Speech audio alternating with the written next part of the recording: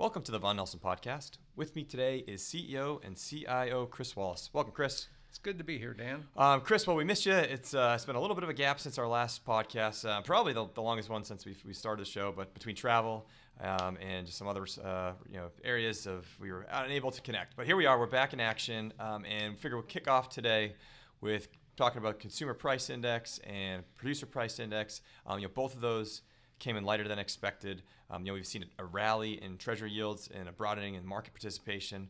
So first question today, what's your outlook for inflation on the back half of the year and into early 2024?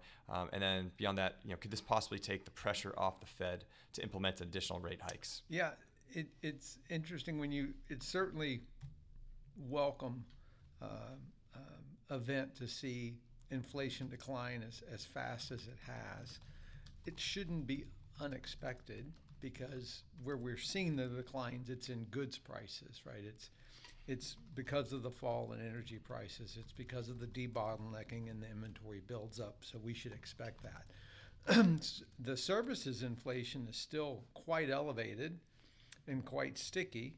And another element of good news is with headline inflation coming down, we've seen for the first time real wages start to increase. So we've gone, well over a year with declining real wages. They're now, for the first time, starting to increase.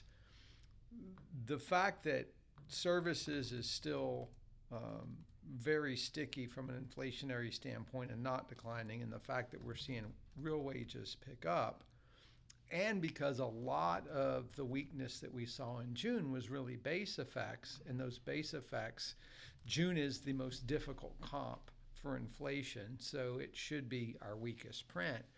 We're really not set up to see a further material decline in inflation.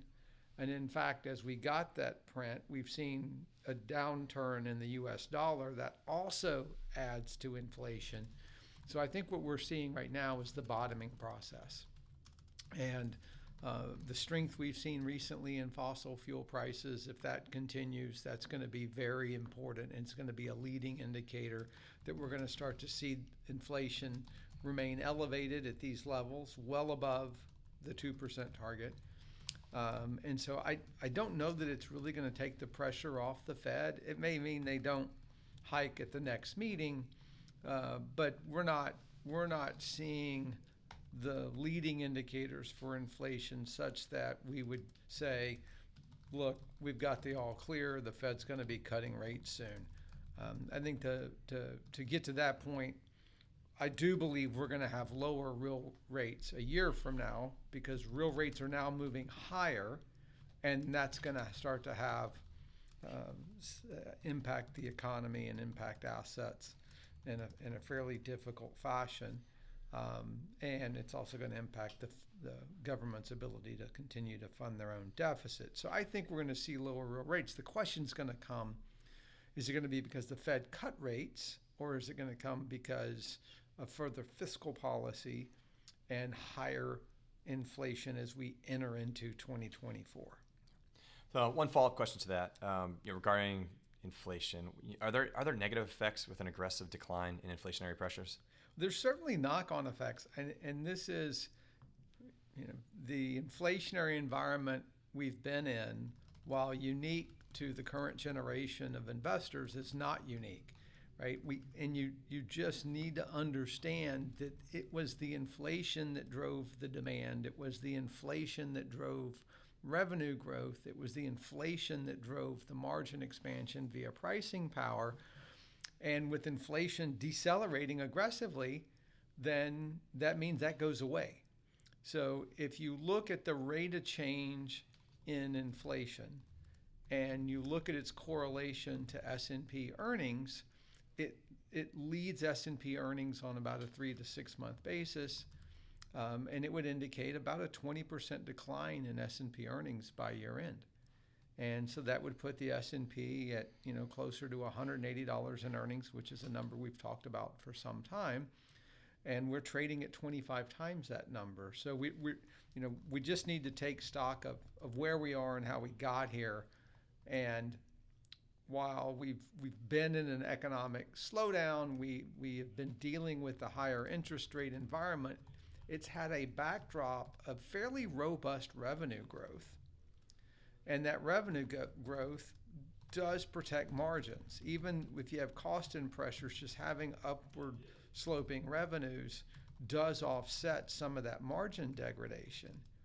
As we move forward, and we're going to have okay earnings ex banks in the second quarter because we still have this revenue growth.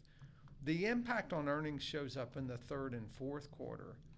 And if we start to get year over year revenue declines, which it looks like we're going to start to get, that's when you really see the hit to margins. That's when you see the decrementals, because you can't possibly cut cost as fast as revenue declines are occurring, because you don't start cutting cost until your revenues go negative. So I think that's what the setup is for the third and fourth quarter, and it's gonna mean we're just gonna have to bring down the earnings estimates. It means the market's more expensive than what people realize, and we just need to acknowledge, the S&P 500 is 3% higher than where it was when the Fed began raising rates. So things aren't that tight yet. Right. So one another topic we've previously discussed it around concerns with respect to declining liquidity conditions as the Treasury refilled their general account, right? And to date, it doesn't appear that liquidity conditions have negatively impacted the markets. Do you think that the liquidity risks today are in the rearview mirror? I don't think they are if the Fed doesn't change their current policy regarding quantitative tightening. So the Treasury certainly has been able to increase their general account without putting pressure on the market, and they've been able to do that because it's been funded by a reduction in the reverse repo that's held at the Fed. That is, if the money's coming out of the reverse repo to go into fiscal spending via the Treasury general account, it's kind of a neutral as it relates to liquidity. In fact, it can offset some of the quantitative tightening we have, and that's what's happened to date. The rate of decline in the reverse repo has been so aggressive that if we stay on this current path, there will be no monies pledged or liquidity available for the reverse repo within the next 5 to 6 months, meaning we will have completely reduced the use of that facility. At that point, if that was to occur, then all the quantitative tightening that would continue would in fact be a very significant headwind to the market. Quite frankly, I think it'd create a pretty good correction. At the same time, if in fact the money stops coming out of the reverse repo, but we stay on the quantitative tightening path, that just pulls that negative liquidity environment forward. So it's very much going to contend on whether or not the Fed sticks with QT and where those reverse repo balances land when everything settles out. Look, the pressure within the banking system is still with us. It's still very real. The credit losses that are developing, you're going to see those start to come to fruition. We've started seeing it in the most recent data with auto loans as year over year demand is down, not because people don't want cars, not because there's too many cars available or anything like that. Prices are falling. It's because there's no financing. We're seeing long-term players walk away from the mortgage market. And right now, if you're originating a mortgage, you lose money on every mortgage you originate. So there's a lot of imbalances that still exist that we're going to have to deal with over the next 6 months. And a lot of it is directly related to Fed policy. So will they continue QT? If they want to fix the mortgage issue, they should actually speed up the selling of mortgages so they could steepen the curve. There's plenty of demand out there, or they're going to have to cut rates, or we're just going to have to deal with the negative consequences. And taking back all that you've described so far today, given the current setup we've gone through, how do you think investors should think about when to add risk to their portfolio? Yeah, look, so I think we often talk about the headwinds that are developing at a macro level on this podcast, but I think it's important for people to understand You add risk when it's attractive. And so, look, we're going to have a recession. We've been talking about it forever. We've been in an earnings recession since May. I think that earnings recession, meaning the worst of it, is going to start bottoming in Q3 of this year and Q4 of this year. But again, it will just depend on how weak the economy is at that point in time. But as you acknowledge that you're in a recession, and as the data shows you are, that's when you need to be buying in.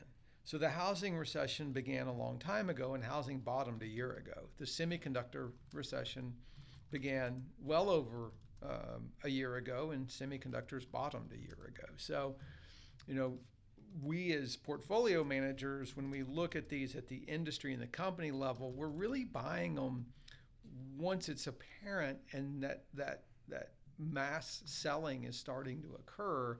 You need to be moving in, because that's just, the market is a discounting mechanism to a certain degree still. And so you need to be adding that risk at the point of what would look like maximum pain. And that's going to vary by sector. So in a lot of ways, areas of the market you should have already been adding risk. And others, like in regional banks right now, we're doing the work, but we understand very well that banks are nowhere near out of the woods yet. But we'd be inclined to be adding that risk as those headlines are coming out. As an allocator, as I said, I think we're going to see the worst of the earnings expectations when we start reporting Q3. And I think it'll be a surprise. There's no question. It's also important to realize that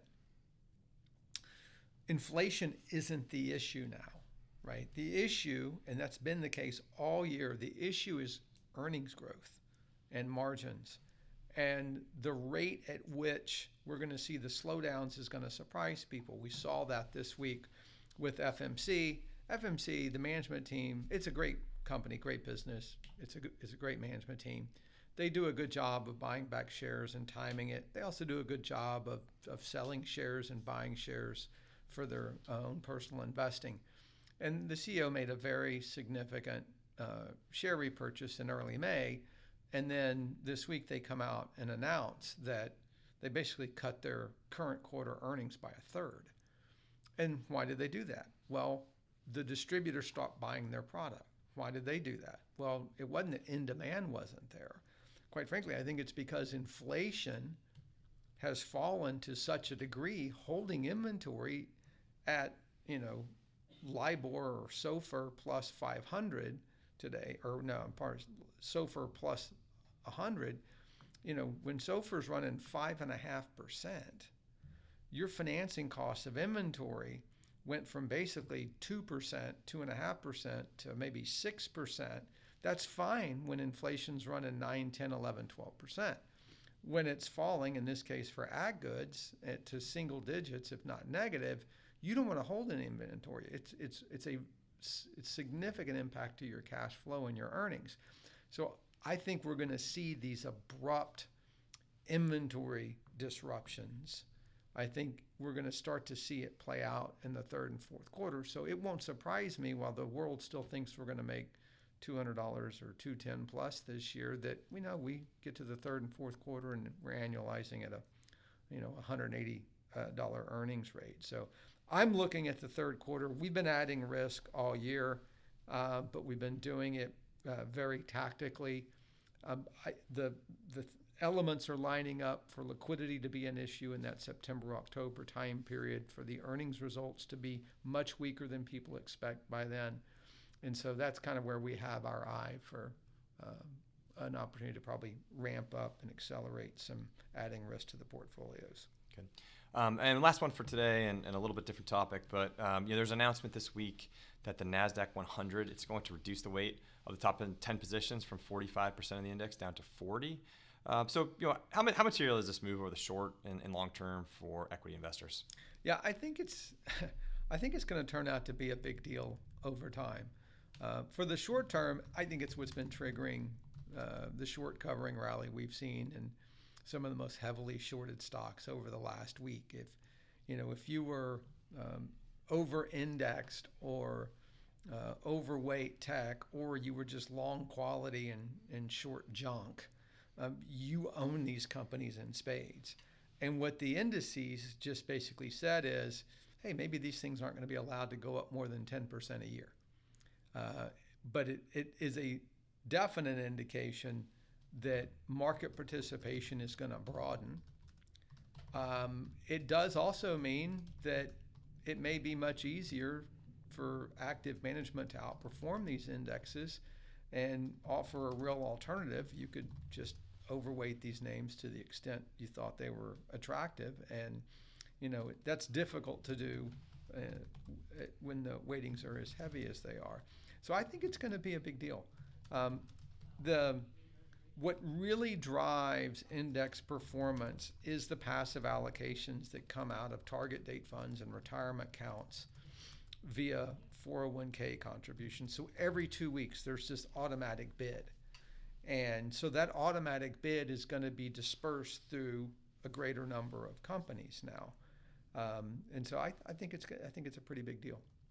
Good.